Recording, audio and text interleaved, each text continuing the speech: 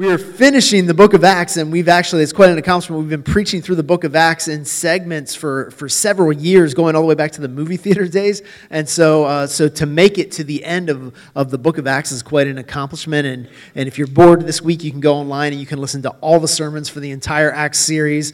If you've got 48 hours or so of continuous listening that you want to put in. But today we're going to end the book of Acts. And so in some ways we're going to preach the verses 11 through 31 that finish it out. But in another way, it kind of puts an end cap on the entire book and everything that we've gone through. And so the big idea that we're going to look at today is this, and I'll have it up here on the screen for you. But God will accomplish His will. That's what we see in the book of Acts from the beginning when the disciples are scared and they're scattered and they're hiding and there's about 12 people in the whole world who believe in Jesus, all the way to the end of the book of Acts where the gospel has made its way to Rome, the center of the known world, and from there it's going to spread out everywhere. God will accomplish His will.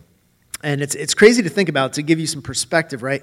At the time when the book of Acts was written, when these events were happening, this continent, they didn't even know it existed, right? There was no such thing in their minds as North America. Obviously, it was here and there were people here, but they didn't even know it existed. The English language that we're speaking today, that wouldn't even develop for another 500 years after this. And so because of God's faithfulness in bringing the gospel to the Roman Empire, it went from there out into the whole world, so that now 2,000 years later, in a continent that they didn't even know existed, speaking a language which had not yet been formed, we stand here and proclaim the gospel as it continues forward. And so that's an encouraging thought, and it also gives a little perspective. Sometimes we tend to think that of Christianity as sort of this American religion, like we own it, like it's our thing, right? And we are grateful to be a part of it, but it certainly is not our possession, right? It's so much greater than that. And so, sorry, I got tied up on the first point, and I totally lost, right? God will accomplish will, but God is not merely concerned just with what is accomplished. It says over and over again in Scripture, like if God wanted to, He could raise up rocks and trees to do His will, right? He doesn't need us to do His will, but He chooses us. He wants us to be involved with His mission and what He's doing in this world. And the reason is that He cares about how it is accomplished and how that accomplishment impacts, shapes, and transforms those through whom it is accomplished. God is inviting you to be a part of what He's doing in the world, because in that journey, you are going to be shaped and transformed and made into the image of God. He's going to do something incredible through you, but He's going to do something incredible in you. And if you're like me, I can only really focus on one thing at a time. If I'm writing a really intense email reply and my wife comes in and starts asking me questions about like the new rug that she got and stuff, like I'm like, and she's like, what did I just say? And I'm like, I don't know. I got to stop, right? Most of us can only do one thing really well at a time, but God has all these intricate threads that He's weaving where He's bringing the gospel to fruition. He's bearing fruit in it in the world, but He's also working through each individual person that we see. And so for several weeks now, we've been tracing the story of this guy named Paul and how God was doing things through him, but He was also doing things in him and shaping his character. And so as we look at the conclusion of this part of Paul's story, I want you to read yourself into the story. I want you to see how God is working in your life. There's been things that have been going on in your life, maybe over the past couple days or weeks, where God is changing. He's shifting things. Maybe He's brought a challenge into your life. Maybe He's presented a great opportunity. Maybe He's challenging the way that you have thought about things in the past, and He wants you to rethink, to think again about it. And so we're going to dig into that here in Acts chapter 28, verses 11 through 31. And so here's what it says.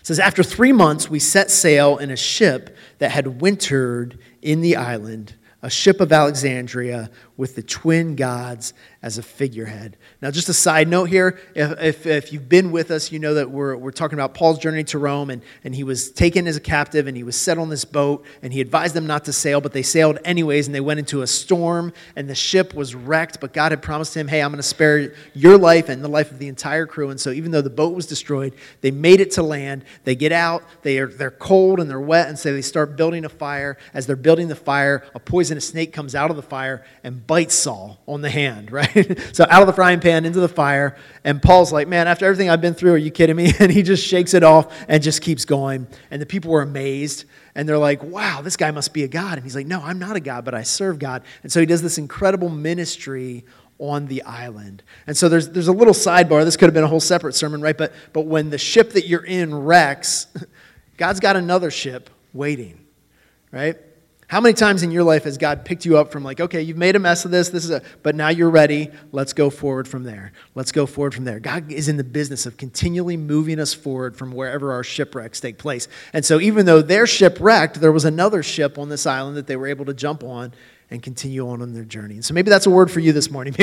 Maybe the only thing you need to hear is like, okay, hey, that ship has sank. That is over, but God is ready to help you move forward in a new way today, right? One verse in, we can make it through, I promise, right? Verse 12, putting in at Syracuse, we stayed there for 3 days. And from there we made a circuit and arrived at Rhegium. And after one day, a south wind sprang up, and on the second day we came to Puteoli. There we found brothers, and we were invited to stay with them for 7 days, and so we came to Rome. And the brothers there, when they heard about us, came as far as the Forum of Appius and 3 taverns to meet us. On seeing them, Paul thanked God, and he took courage. And when he came to Rome, Paul was allowed to stay by himself with the soldier who guarded him. After 3 days, he called together the local leaders of the Jews, and when they had gathered, he said to them, brothers, though I had done nothing wrong against our people or the customs of our fathers, yet I was delivered as a prisoner from Jerusalem into the hands of the Romans. When they had examined me, they wished to set me at liberty because there was no reason for the death penalty in my case. But because the Jews objected, I was compelled to appeal to Caesar, though I had no charge to bring against my nation. For this reason, therefore, I have asked to see you and speak with you, since it is because of the hope of Israel that I am wearing this chain. And they said to him, we have received no letters from Judea about you, and none of the brothers coming here has reported or spoken any evil about you. But we desire to hear from you and what your views are, for with regard to this sect, we know that everywhere it is spoken against. When they had appointed a day for him, they came to him at his lodge in greater numbers. From morning till evening he expounded to them, testifying to the kingdom of God and trying to convince them about Jesus, both from the law of Moses and from the prophets. Some were convinced by what he said, but others disbelieved. And disagreeing among themselves, they departed after Paul had made one statement. The Holy Spirit was right in saying to your fathers through Isaiah the prophet, go to this people and say, you will indeed hear but never understand. You will indeed see but never perceive. For this people's heart has grown dull. With their ears they can barely hear, and their eyes they have closed, lest they should see with their eyes and hear with their ears and understand with their heart and turn, and I would heal them. Therefore, let it be known to you that this salvation of God has been sent to the Gentiles. They will listen. He lived there 2 whole years at his own expense, welcomed all who came to him, proclaiming the kingdom of God and teaching about the Lord Jesus Christ with all boldness and without hindrance. So that's the end of the book of Acts. That's the end of the recorded story in the Bible that we have of Paul and his life. And you might ask, hey, what happened? What happened to Paul? What happened to his ministry? Where did it go from there? And historically, we know that Paul actually continued on in ministry for a bit longer, but a couple years later, he was ultimately executed by the Romans for proclaiming the gospel. But that's not the emphasis of what we're looking at today. That was the end of his story. What we're asking ourselves today is, what is God trying to speak into my story through this passage? And so as I said, there's God is doing things through you. As you're sitting here today, God is at work. And we saw even in the book of Acts, whether people believed in him or not, whether people were followers of Jesus or not, he was working and accomplishing his will through their lives, sometimes knowingly, intentionally, sometimes unwittingly, but he was at work. God is at work in your life right now, and there's things that he wants to develop in you.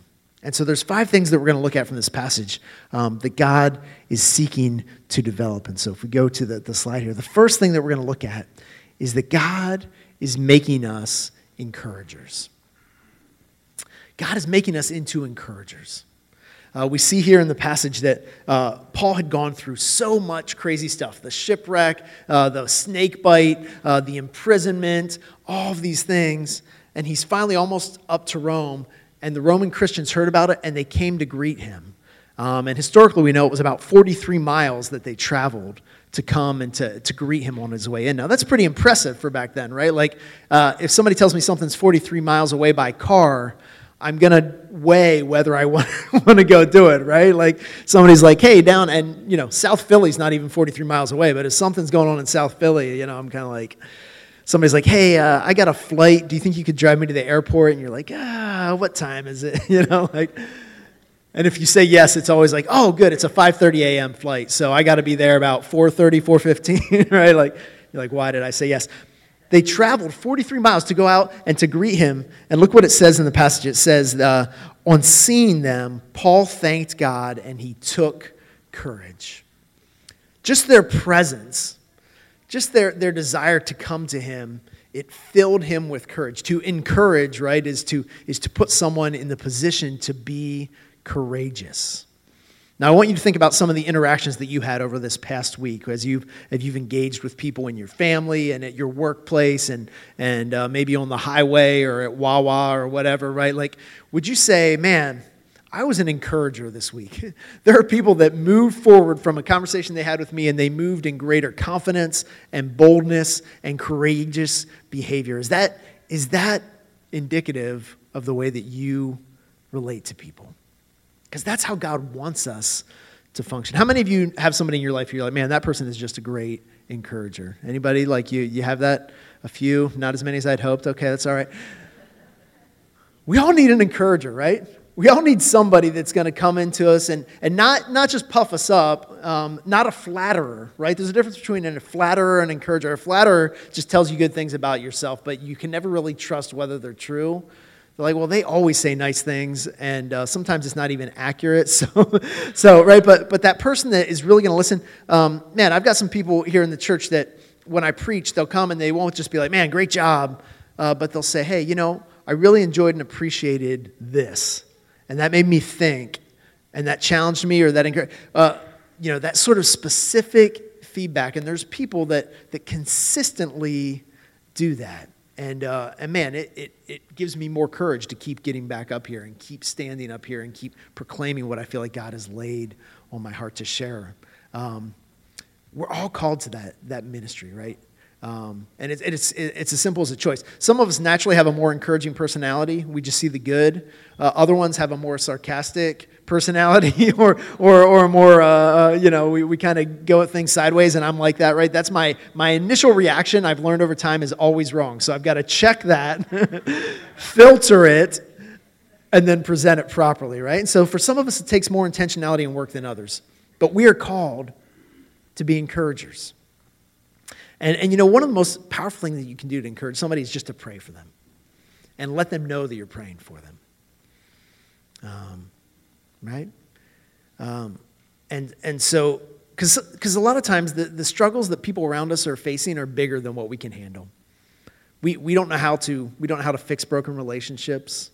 We don't know how to bring healing where there's a need for healing. We don't know. We don't have the power to do those things, but we have a relationship with the one who does. And so sometimes the most encouraging thing you can do is say, like, actually lift up a prayer for somebody and then tell them, say, hey, I prayed for you. I am praying for you. I'm going to keep praying for you. Can I pray for you right now, right? So is there anybody that needs encouragement here today? Anybody feel like, man, I'm in a spot where I could use some encouragement, right? Yeah, I know you're afraid because of what's going to happen if you say yes, right? But let's just take a moment. Let's just pray for each other. Let's just pray a prayer of encouragement over one another. And if somebody around you lifted their hand and you want to throw a hand on their shoulder, you go for it. Father, I know how difficult life is, and I know many of the stories in this room, and that there are people facing some really really challenging and difficult things right now. And it would be easy to be discouraged, to have our courage taken away. But Father, we know that you're powerful over all things. We know from Scripture that you love us. You proved your love by sending Jesus to die in our place. And so we can't doubt your love for us. And we know that you see exactly what's going on in our life. And we trust that you can use even this to bring you glory. If you use Jesus' death on a cross to bring about the greatest thing that had ever happened on the earth, then you can use our trial, our struggle, our difficulty to bring you glory. You can do it, God. We believe it. And so I just pray a spirit of encouragement over each person in here, Lord. Each person that's struggling, each person that's going through difficulty, each person that just needs strength to get through the day, God. I pray that you would be near to them, that they would know you as the God who is near, that they would know you as the God who encourages, the God who comforts, that they would know you as a Father, God, the Father who loves and wraps his arm around them. God, I pray that your Spirit would bring encouragement to each one of us where we're at today, and that we wouldn't just be vessels of encouragement, but we would overflow with it. That as you fill us up with your encouragement, that we would overflow with it to others, and that we would be your hands and your feet, and we would speak words of encouragement to one another that would build up the body. God, I pray this in Jesus' name. Amen. Amen. God is making you an encourager. The second thing that we see here is that God is making us reasonable. Man, this was really encouraging to me. As I was coming out of college, I had grown up in a Christian home. I knew the Christian faith. I would say it was, some of you guys maybe can relate to this, it was at the core of who I was. At the deepest part of who I was, I knew that I believed in Jesus and I knew that I was a Christian, but sometimes it was so deep down in the core that it didn't make its way out to the surface, right? It was like, at foundational level, I knew that's who I was, but I lived my day out on the edges, right? And so I wasn't leaning into it. I wasn't trusting in it. And so as I really started to want to desire to have more of a relationship with God, I remember coming out of college and kind of thinking like, okay, as I move forward in this, it's just going to take some blind faith. There's going to be some things that don't make sense, that are unreasonable, that are illogical, but I'm just going to have to accept it, and I'm just going to have to just blindly trust that what God says is true. And I found something really encouraging and surprising. I found that as I started to read the Bible more, as I came to understand the gospel more fully, as I began to pursue a relationship with God more and more, I found that it made more and more and more sense. It was logical. It wasn't this close your eyes and hope. It was this firm foundation that I could build my life upon. And in fact, to the point where today, I don't understand life apart from Jesus, right? Everything that makes sense to me flows through the gospel. And it actually takes much more of a leap of faith to live life outside of God's word, right? To trust that there was just the right mixture of particles and chemicals that came together with an electrical charge, and somehow microscopic life emerged and then evolved and grew and changed and shifted to the point where today we have iPhones and we have the internet and we have Twitter, right? How did that just happen by accident, right? That's a step of faith, to just trust that with no guiding force or principle that just all emerged, right? And beyond that, if all of that was driven by natural selection and survival of the fittest and the weak being taken over by the strong, then why is it that as humans we have such a desire for love and compassion and empathy? And why do we value humility and meekness? Why do we value reasonableness? It makes sense if we are made in the image of a creative, loving, compassionate, meek, humble, caring God. But if we're not made in the image of God, if he's not the one who set those things in our heart, why are they there? Where did they come from?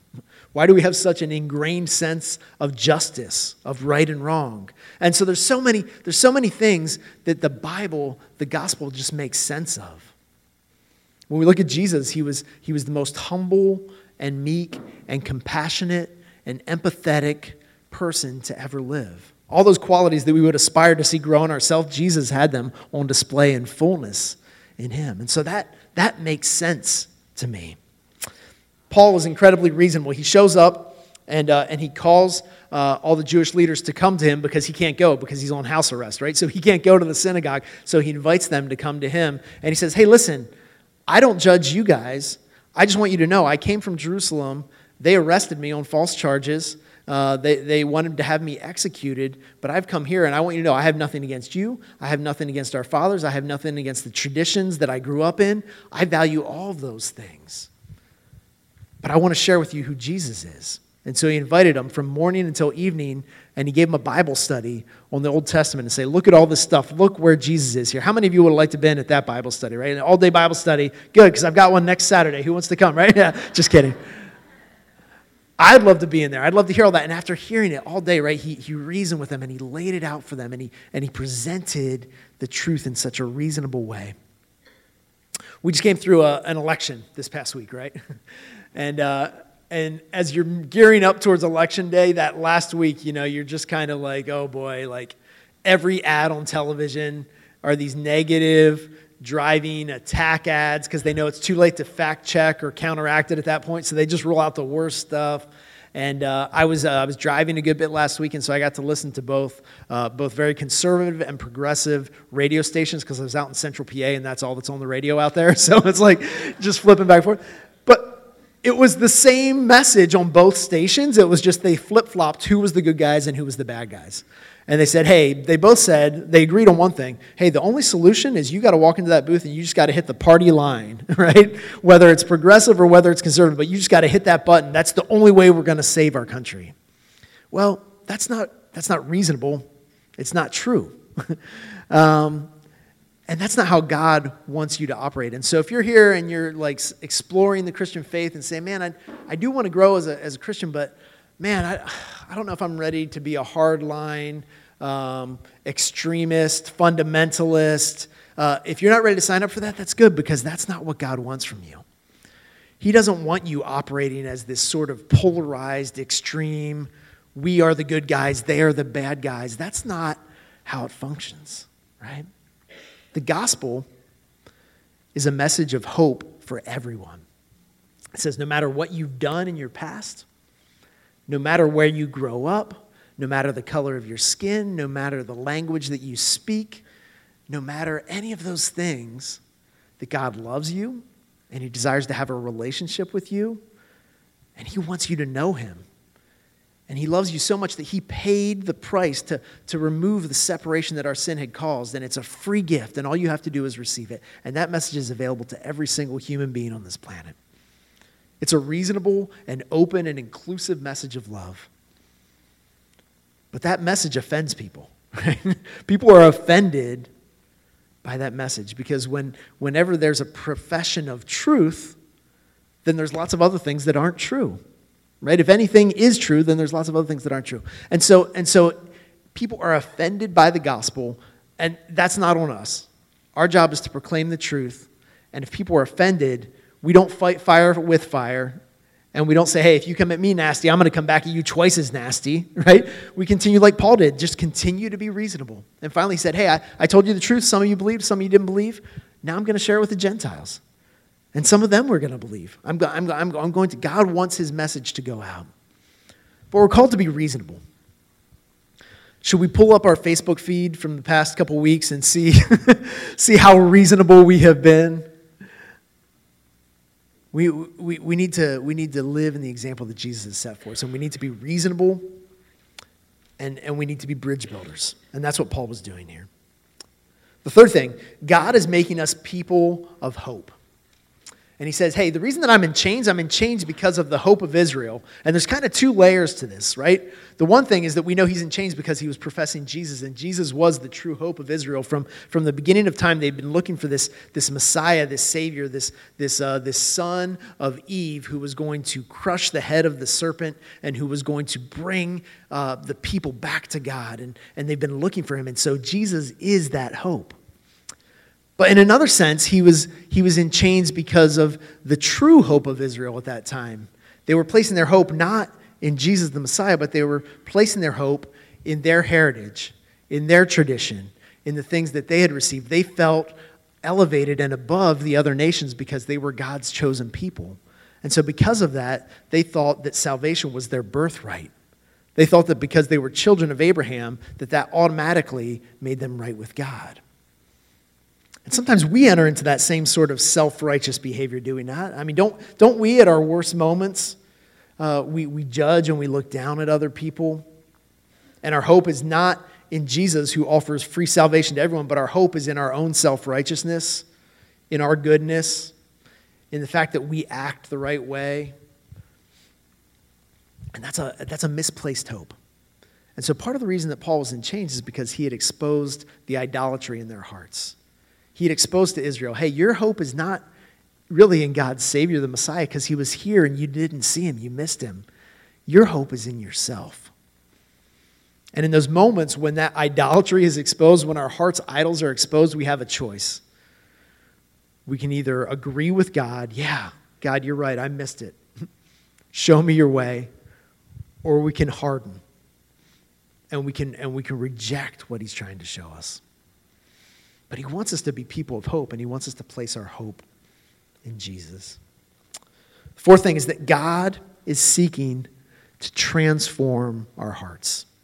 He quotes this passage from Isaiah, and he says, hey, they saw with their eyes, and they heard with their ears, but their hearts weren't changed. Just seeing, just hearing is not sufficient. That's why attending church doesn't get you into heaven. Sorry to share that, right?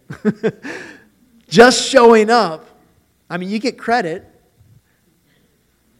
but just showing up is not sufficient. It's about our hearts being transformed. Listen to the words at the end of it. He says, lest their eyes, they should see with their eyes and hear with their ears and understand with their heart and turn, and I would heal them. When our heart is changed, when our heart is transformed, then we turn to God, and then he is always ready to heal. There's not been a single person in the history of the planet Earth that has prayed to God, God, I was wrong, you were right, I was trying to do it my own way, and I neglected your way, and I repent and I turn to you. There's not been a single person that prayed that prayer that did not receive healing. That God has the power and the will and the ability and the desire to heal all those that would turn, but we have to have soft hearts. When you look on the pages of Scripture, Jesus just walked through life with a wide open heart, right? He walked into every situation. He looked at what the person was in that moment. He didn't judge them based on their past. He didn't judge them based on whether they were a Samaritan or a Roman or an Israelite. He dealt with people with an open heart. And as we seek to do that, I wonder what that would look like in our homes, right? If we went home today and decided just to live with an open heart, with our parents, with our children, with our spouse, with roommates, with whoever we're around, and we said, you know what? Everything in the past, the failures, the disappointments, the times you let me down, I'm just going to crumple that up. I'm going to throw it out. I'm living with a clean sheet starting today. I'm going to love you where you're at right now. Man, that sort of open-hearted approach to life, you know that's going to bear good fruit. But it risks being opened up. There's a great quote by C.S. Lewis, and I'm going to butcher it, but basically he says, hey, if you don't ever want to have your heart broken, then don't open it up to anything, even a pet. Don't ever open your heart, and you won't be hurt, but little by little, this hard coating will develop around your heart to the point where nothing can penetrate it. And that's what God's describing here in Isaiah. He's saying their hearts are hard. They allowed the pain of life, and we've all been betrayed, we've all been hurt, we've all been disappointed, we've all been let down. But God can give you a renewed heart. He can give you the ability to move forward with a softened heart. God is seeking to transform your heart. The final thing, God is giving us a patient perspective. I love how this book ends. It's really incredible. The final verses, right? It says, he lived there 2 whole years at his own expense. He welcomed all who came to him, proclaiming the kingdom of God and teaching about the Lord Jesus Christ with all boldness and without hindrance. Paul lived and proclaimed without hindrance with a chain around his wrist, right? He was in chains, and yet the way that he saw his life, the way that his life was described, was unhindered. That's not a difference of circumstance, that's a difference of perspective. And so for so many of us in our lives, all we see is our chains, right?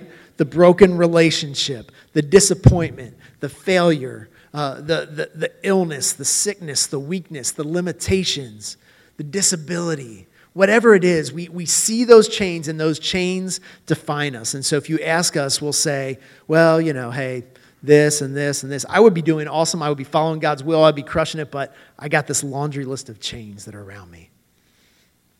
But Paul, who's literally in chains, says, hey, I can preach boldly and I am unhindered. There's nothing that is hindering me from accomplishing what God has laid out before me. And so our goal, what God wants us to do, you guys have experienced this, right? One problem goes away, a new one comes up, right?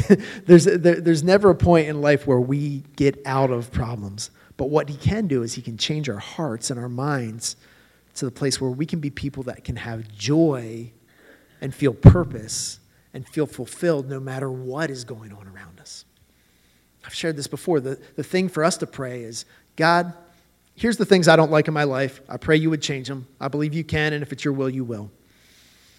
But Lord, I also pray that you will change my mind and my heart so that I can be a person who can experience joy and peace and satisfaction and fulfillment, and that I can live not self-centered but other-centered, even if nothing changes. Even if my circumstance doesn't change in the slightest. Change me in the midst of it, God, so that I can live unhindered for your glory. So we look at these things, and our perfect example in all of this is Jesus. Right? There was no one who lived who was more encouraging than Jesus. People walked out of conversations with him feeling filled up, feeling encouraged, feeling built up. Jesus was so incredibly reasonable, right? He continually spoke truth to everyone that he met, friend or foe, aligned with him or opposed to him. He spoke reasonably. He spoke truthfully. Jesus was hope. He is hope. And so his heart was continually centered on hope. He lived with a transformed heart, and he was the one who transformed the hearts of others. And think about the patient perspective of Jesus. Jesus said, hey, I'm willing to come and to suffer and to be shamed and mocked and ultimately be crucified because I know that ultimately that's the path to victory. So he's incredibly patient. He's been patient with you. He's been patient with me. My shortcomings and my failure and my distraction and my selfish pursuits, and he's been patient, and he's just continually offered a way forward. Because that's what he does, and that's what he wants to do for you today. But it's up to us, right? It's up to us to respond to what he's offering to us. It's up to us to choose to walk forward and not to harden our heart, but to open our heart to what Jesus is offering and calling us to do today. And my prayer for you is that you would do that. And it begins with a relationship with him.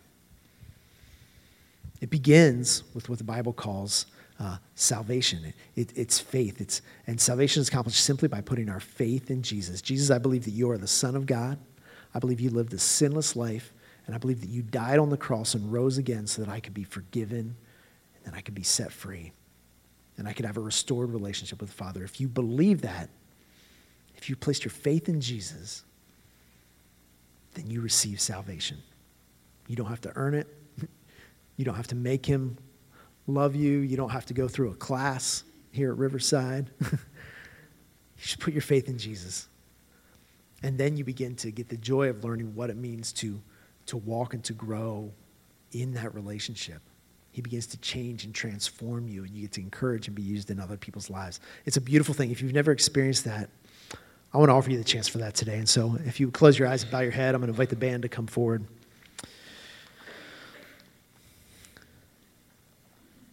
If you are ready today to put your faith in Jesus, there's no magical words that you have to say, but you simply pray a prayer with an open and a transformed heart with words like these. You say, Heavenly Father, thank you for forgiving me. Thank you for loving me.